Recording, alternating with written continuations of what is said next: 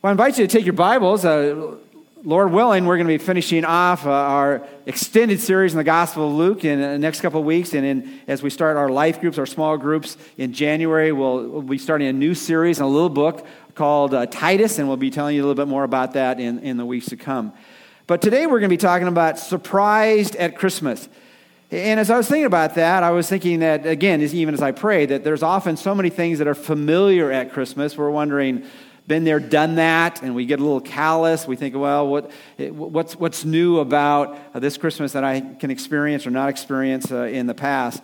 And we need to look back as we look at the Word of God, and particularly at that first Christmas, is we sometimes think, at least maybe I do, and sometimes a little bit more shallow than I would want to admit, that I kind of think at times that everyone in the Bible understood what was going on. You know, they just got it. They just were in it, and so it was very, very clear to them. And sometimes I'm struck with the fact that when I look back in Scripture, sometimes as I read it, I'm more confused than I am enlightened because I'm not putting all the pieces together. But when we do that, we need to realize that they're just like us. And there were many times, as God was actually doing it, they weren't getting it. And they were filled more with surprise than a sense of understanding. And so we're going to see that this morning. But I was thinking, you know, there are a lot of people who are surprised by Christmas. And so I was just doing some research on that. And I found that there's actually a book called Surprised by Christmas. It's written by a man who has his master's from Yale and his PhD from Princeton. And you can get it for $7.95. Okay, I probably should have purchased it before I'm preaching on it. But yeah, he's promoting Surprised by Christmas. And then I was thinking about just some things that people can buy on Amazon. Do you know that you can get a Chevy Chase t-shirt? Remember National Lampoon Christmas Story? And you can get this t-shirt for $22.95, all right? And here's what's on the front of it. If I woke up tomorrow with my head sewn to the carpet, I wouldn't be more surprised than I am now. And then it's Clark Griswold, if you remember his name in that movie, all right? And then I was thinking just all the different, you know, popular movies, not listing them all, but there are some famous Christmas movies. You know, Elf, It's a Wonderful Life. You want to go back a little bit. Miracle on 34th Street. A Christmas Story. And of course, that's not the Christmas story. It's a Christmas story. It's all about a little rifle, okay, you know.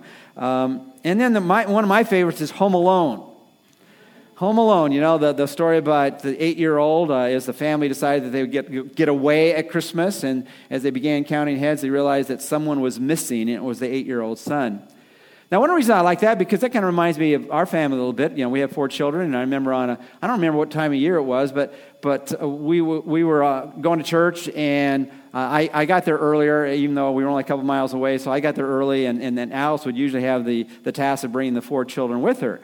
Well, we got there, and there was 2 services in Sunday school and things like that, and after it was all over, she began counting heads. And she realized she only counted 3. There was someone missing. And then she said, well, okay, that's okay, because I'm sure he came with Mike. So she comes up to me and said, well, where's our other child? Did he come with you? And I said, he didn't come with me. And all of a sudden, we realized that we had our Home Alone story, is that Mark was at home for the whole morning while we were at church. And I probably wasn't nervous. I was hoping he wasn't there when we got there. But you know, Alice, you know, she was filled with anxiety because, you know, we had left, it was probably my fault. We had left Mark home all morning while we were at church. Now, I just want to let you know how spiritual Mark was. He was just devastated that he missed church that day. He just, you know, oftentimes he was in their service hearing my messages, so he just couldn't understand how he missed one of my sermons. But you know, sometimes things happen, and they're surprises. You weren't planning, and they happen. And as we think about the time around the setting of the first Christmas, that happened to them as well. And what I want to do is as quickly and I guess summarily now as I can, is I want to talk about some groups of people that were surprised at Christmas. I want to talk about who were surprised at Christmas and why were they surprised. And I kind of want to look at the kind of the scope of people we could relate to, even not only then but now as well. We're gonna look at both genders, men and women. We're going to look at people that were religious and not religious. We were people that had all kinds of expectations during that time in which Jesus arrived, arrived, as the Bible said, in the fullness of time. God always is on time. We're not always on time, but God is always on time. And they were surprised, and we're going to look at why they were surprised. And as we look at that, maybe we can envision ourselves in that particular first story of Christmas. Or maybe there's some people that we know that are experiencing that in a deep way now. As they're surprised at a time in which everyone else seems to be smiling, everyone seems to be filled with joy or happiness, and they're excited about being with family, and all of a sudden they realize that part of their family is not going to be there. And as they think about the things that are important to them, and they realize that's not going to happen for a variety of reasons. And as they begin to think through all that means, they're saying, well, who's responsible for that? And they might be able to look back at their own life and say, well, maybe it's partially because some of the choices I made or that person made. But ultimately, if God is good and God is great, then he could have kept that from happening. And so as we look at Christmas, and Christmas is the announcing of good news, that's in the story. For some, as they think about Christmas back then and today as well, it doesn't seem like that news is so good because what they're going through or then or what they're going through now.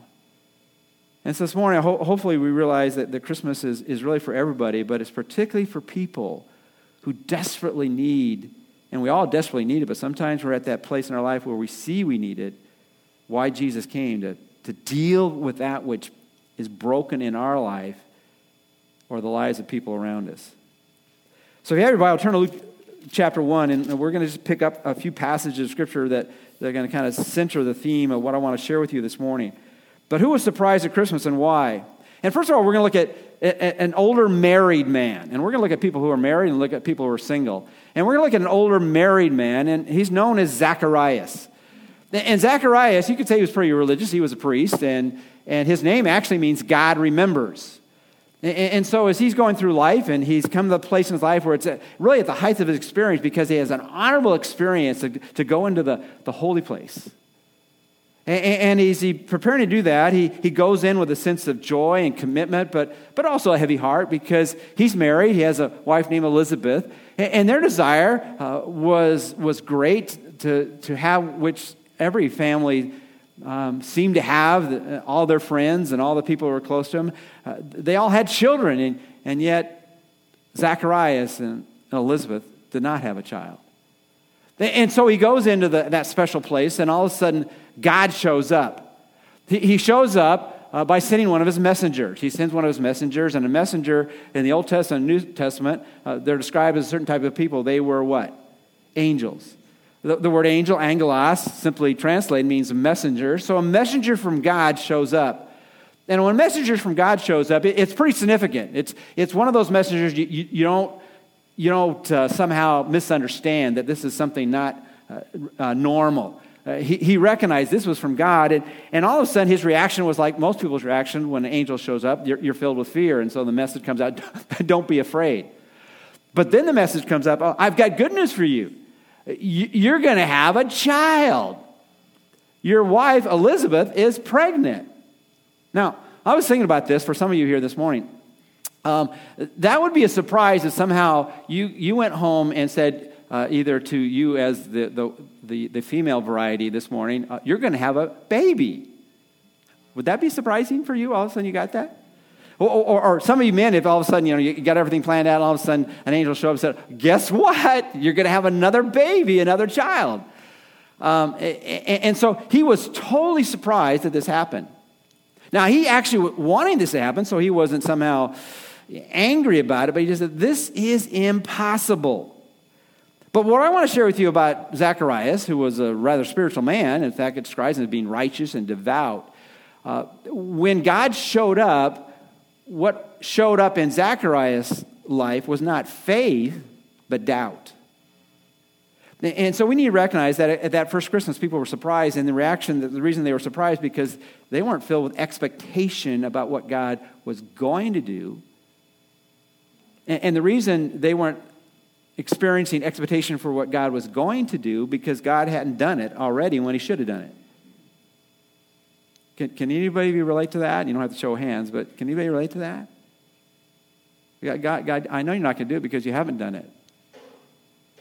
And so he got this message in a miraculous way, and he's filled not with faith. He's a spiritual leader. He's filled with doubt.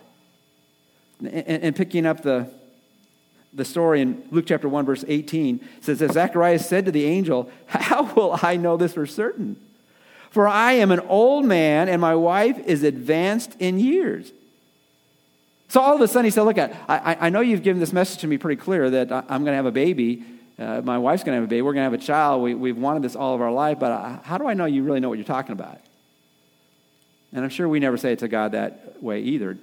When there's certain things in the Bible we agree with, and there's certain things in the Bible that are harder to live out, right? Would we say that's true? How do I know if you really know what you're talking about? How do I really know, Angel, you really know that we're going to have a child? And the story goes on. It says, the angel answered and said to him, I am Gabriel, who stands in the presence of God, and I have been sent to speak to you and to bring you this good news.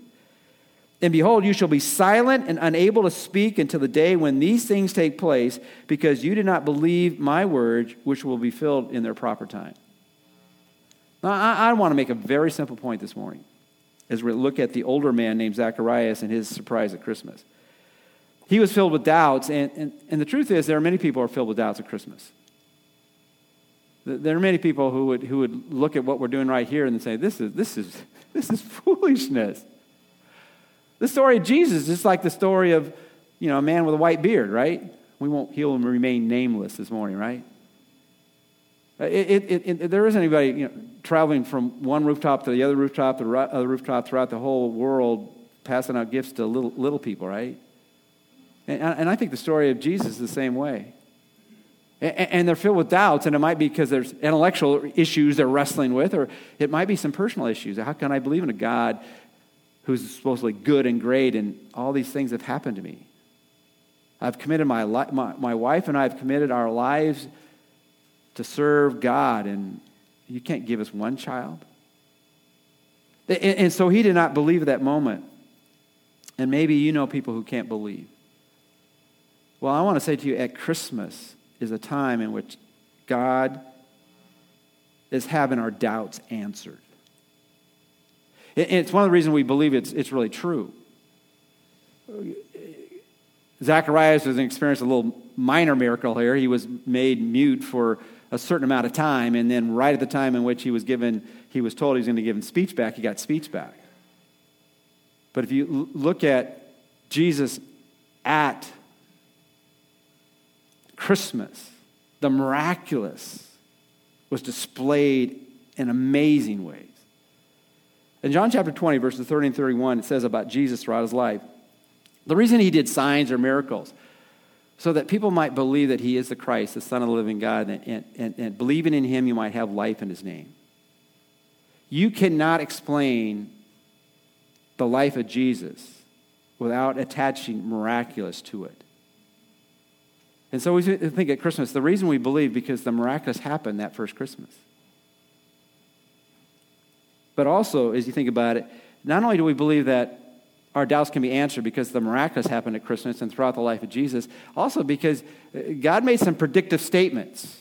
In the Christian world, we call those prophecies. And you can see so many different predictive statements in the Old Testament coming true in the New Testament, particularly at the life of Jesus, at the birth of Jesus. Just taking one in Matthew chapter 2, verses 5 and 6, in Malachi chapter 5, verse 2, it was designated very clearly where this one would come, who was to be the Messiah, and it was to be in Bethlehem. But the other thing you can look at that is you look at Christmas, what happened is lives were changed. And we're going to see that in the next group of people we looked at. But as you think about why should you believe that the Christ of Christmas is a true story? It's because the miraculous happened, prophecies were fulfilled, and lives were changed.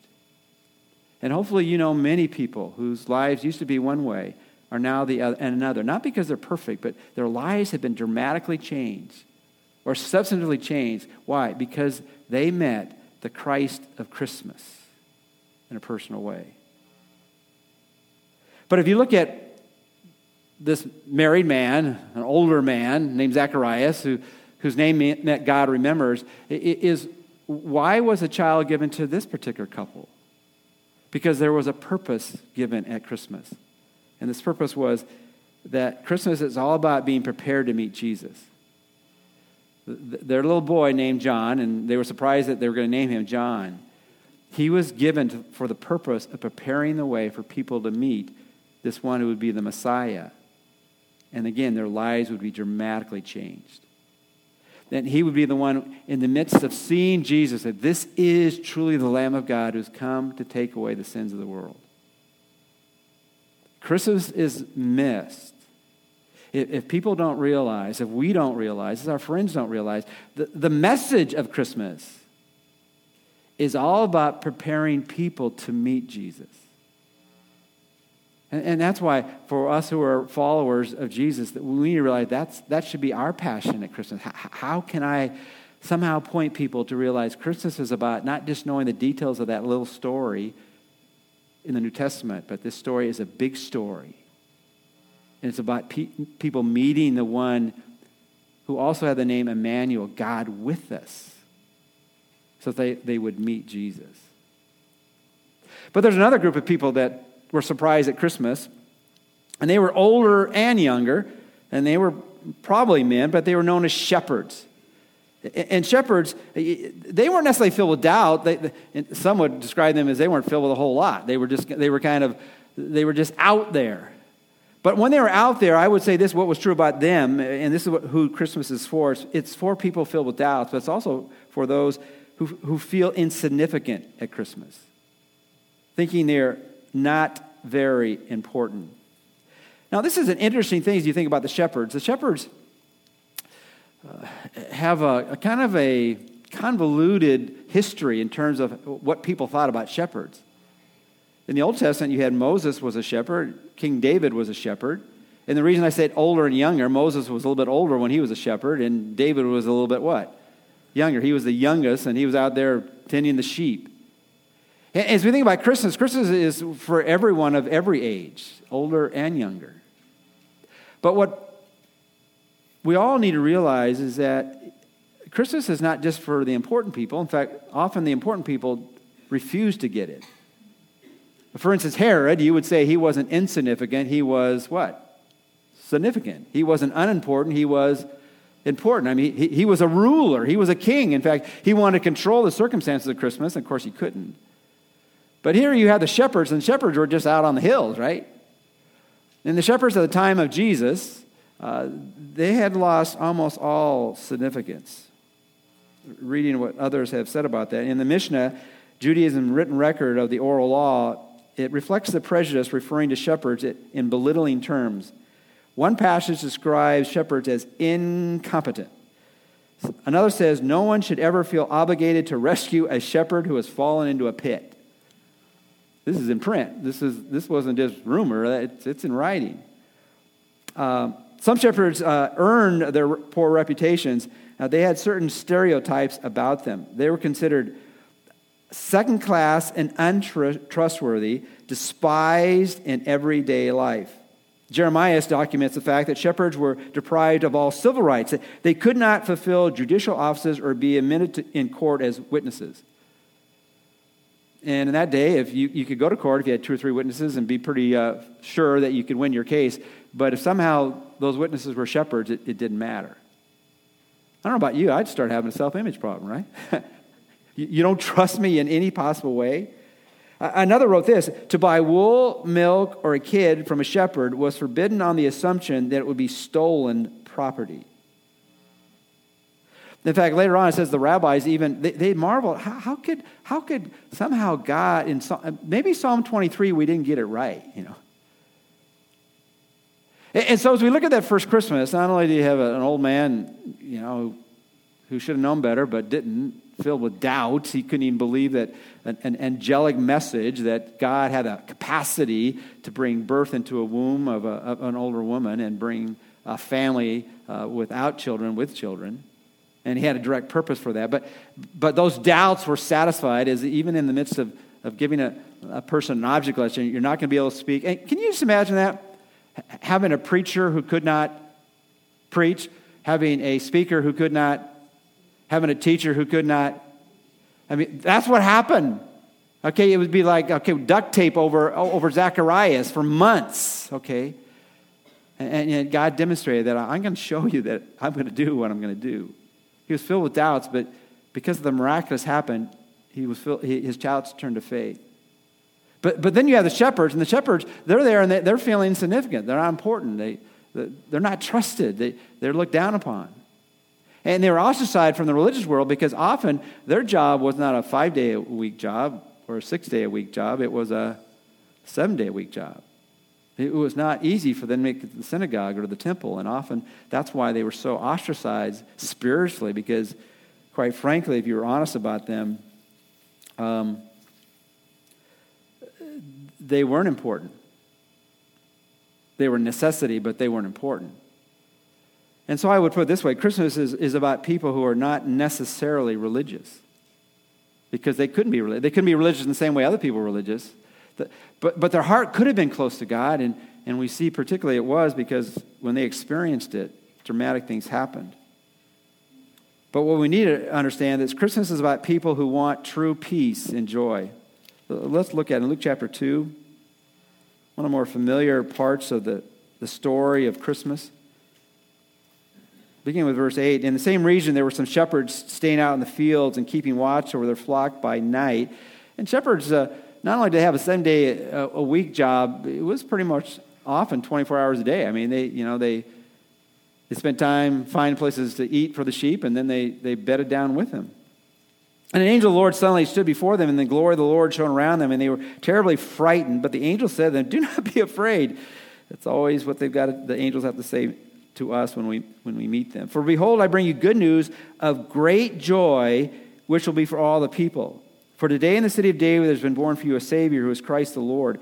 This will be a sign for you. You will find a baby wrapped in clothes and lying in a manger." And suddenly there appeared with the angel a multitude of the heavenly hosts, praising God and saying, "Glory to God in the highest, and on earth," what? "Peace among men with whom he is well pleased." So the shepherds, who were not important, they weren't particularly religious, but they were, and you'll see if we've read the rest of the text, they were excited because they were given good news of what everyone needs and wants.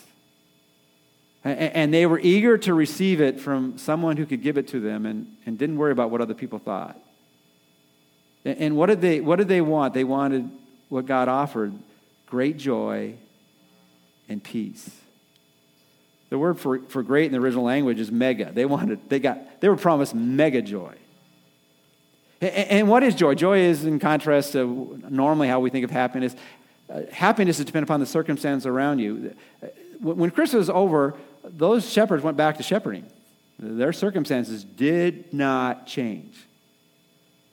And can I share this with you about Christmas? Christmas is not a promise that your circumstances are going to change. I wish I could promise that for you. But it wasn't true back then. It's not true now. But I can tell you this: your future changes dramatically. In the midst of whatever you're going through, whatever I'm going through, that you can experience joy that God gives. And joy is that sense of well-being on the inside, that the goodness of God is there.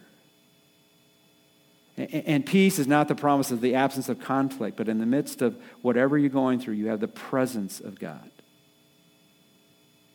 And that's what Christmas is all about. The word for peace in the Hebrew language is shalom, and it really has the idea of that which is broken being put back together. It's the idea of being complete and made whole. And these shepherds who felt ostracized and were ostracized, they were the scum of Israel. They couldn't testify in a court. They couldn't even sell the goods because people thought, well, I can't, that's stolen goods. But they were whole and complete on the inside because they had experienced in the message of the one who came for all people, but came for specifically them as well. So we look at Christmas.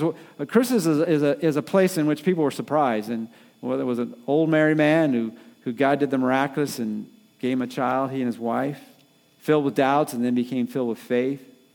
or shepherds who were insignificant, unimportant. In the midst of Christmas, what changed is they experienced what we sing about and put on refrigerators, the message of great joy and peace in the midst of a world that did not have peace and didn't offer a lot of joyful experiences.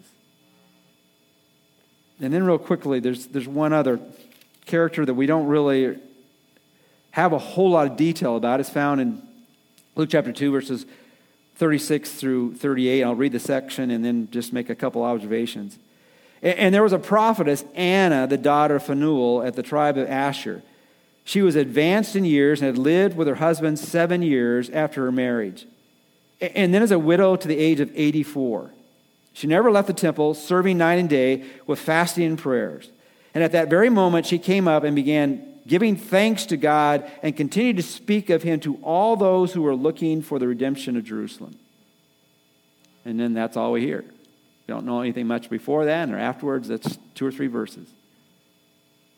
What do we learn here about those who were surprised at Christmas? She was a single, if you want to put it that way, or widowed woman, and she's known as Anna. And I particularly like the name Anna. I named my daughter's middle name Anne, which is just short for Anna. My granddaughter's name is Hannah. Okay, but in the Old Testament and New Testament, Anna and Hannah really are the same name. And that name means grace. And grace means getting what you don't deserve or getting much better than you deserve, right? And here, if you were thinking about this, wasn't she misnamed? I mean, calling this grace, that she's getting the good things in life better than she deserved. She got married, and she was married for 7 years, and now she's been single, and now she's 84. And I'm thinking, well, maybe she got married late in life. Well, that was not the custom of that day. You would be married as a young teenager, maybe 15 or 16. Let's say she was married at 16. She was married for 7 years. Now she's, 23? Now she's 84. She has been widowed or single for how long? Over 60 years, right? Over 60 years. She has been all alone. And you could put it this way, I try to push it together this way. She felt after Christmas and what she had done, she had seen Jesus after he was born. The shepherds saw him at his birth, basically. Zacharias had Christmas before he was born, and now you have Anna experiencing Christmas after Christmas. She felt after Christmas the worst had already happened and thinking her purpose or life was limited. And maybe you can picture it like, as I was kind of wrestling with it, is that when you get married, you're thinking your marriage is going to last a long time, right? It lasted 7 years, and you think, well, maybe I'll get a new life partner. It never happened. And so, at least on a practical level, her life might have felt very limited, that somehow she had missed whatever purpose she had for her life, and now it was still important, but it was not what she had expected. She was all alone. And we need to realize that the Christmas is also for people who are alone. And though that might not be what people want, that is where they're at the moment. They are alone. And for those, it's also, when you look at it on a practical level, Christmas is for people who think there is no reason to hope. It's quite possible when she became a widow, she was thinking, well, after a few years, I'll get remarried. And then it lasted a little bit longer than she thought. And then she said, well, there's still a little bit of hope. And I'm sure by the time she was in her 70s and early 80s, if 84 is mid-80s, she realized that there's no more hope. And yet Christmas is for people who are alone and may feel there is no hope. She had the privilege of being written in the Bible. That's pretty important. I wouldn't mind being written in the Bible. And then all of a sudden, her ministry, which was always in the temple, got expanded. She went around telling everybody about this one that she saw, this little child who at Christmas was born as we see Christmas, and his life would change everything. And she had the privilege of meeting him, even though she was all alone and just like the shepherds, insignificant or unimportant. And yet her importance is so immense that she's recorded for us. God did give her grace. And that still happens today. I was reading an article written by a young woman who was single. And you think about Advent. Advent is about waiting for God to show up. And you think about Advent before Jesus showed up, but he hadn't showed up, and so they were waiting, when is the Messiah going to come? And they're waiting and waiting and waiting. Expectation is going to happen, but is it going to happen in their lifetime? She writes this. A young woman, late 20s, early 30s. In my own life, indefinite waiting has come in the form of singleness. For years, I prayed to meet a godly man, not only because I desire the kind of love and companionship that marriage brings, but also because I've seen how good marriages can make each spouse better able to love, serve, and glorify God. My single years have been a period of waiting without a clear end point, without any promise of a yes or even a definite no. At times, I'm filled with hope for the kind of man God may bring into my life and also for what God can do in and through my singleness. But there's also a desperation mixed in with my hope that I wish I could get rid of. As my singleness continues into the unknown future, I look to Jesus, the God who became flesh and made his dwelling among us. That's John's Christmas story, basically one verse. For all of us, single or married, the particularities of our waiting may be different, but the promise of God will always be the same. Now, God's will is not for everyone to be married, and you are not out of God's will if you're not married. And God, through Paul, said there is an advantage of being single. But you might be in that place where I don't want to be single. Maybe you are satisfied in your singleness, and that's awesome. But as we think about Christmas, and this is what we need to read about the realities of Christmas, is that as we wait for what we hope God does next, anybody waiting for some specific things now for what we want God to do next? We know the future God has settled, but maybe right now we're thinking, God, show up and change this. And the reality, and sometimes the surprise of Christmas, is that God, in his infinite plan, he might not show up the way you want him to show up.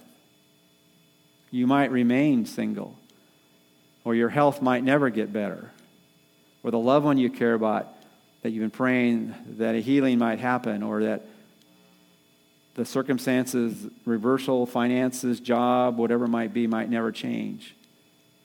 Or the marriage you want to get immensely better is still struggling down that same path. Or the fears you have for your loved ones, and those fears seem to be overwhelming. And God, if you would just change the circumstances, those fears would be settled. And what we have then and now is that God might not change your circumstances, but God will show up. And see, that's what Christmas is about, is that God showed up. And as we think about participating in Christmas now, is to give the hope that if you'll put your faith in the Christ of Christmas, he will show up. He will be with you and in you. Because that's what he offers. He offers that everything changes when God, who is out there, becomes the God who's in there. My hope for you and for me, if I've settled, first of all, that I have the Christ of Christmas. And in the midst of living, that I so stay near him that shows out and leaks out on others as well. Let's pray together. Father, I pray for all of us this morning that, first of all, we've settled that most of life's most important question, that we do have the Christ of Christmas. In the midst of our doubts, in the midst of, at times, feeling insignificant, in the midst of being alone, even in the midst of a crowd, that we recognize that we're never alone when Christ is in us. And Father, you're always only a prayer away, and it begins with, Dear Lord Jesus, I want to know you. Come into my life right now. Forgive me of my sins, which separates me from you. I want to know you and love you and follow you. And then, Father, after I make that commitment, Lord, help me to keep on that journey of living with you and for you in my life. And we praise in Christ's name. Amen.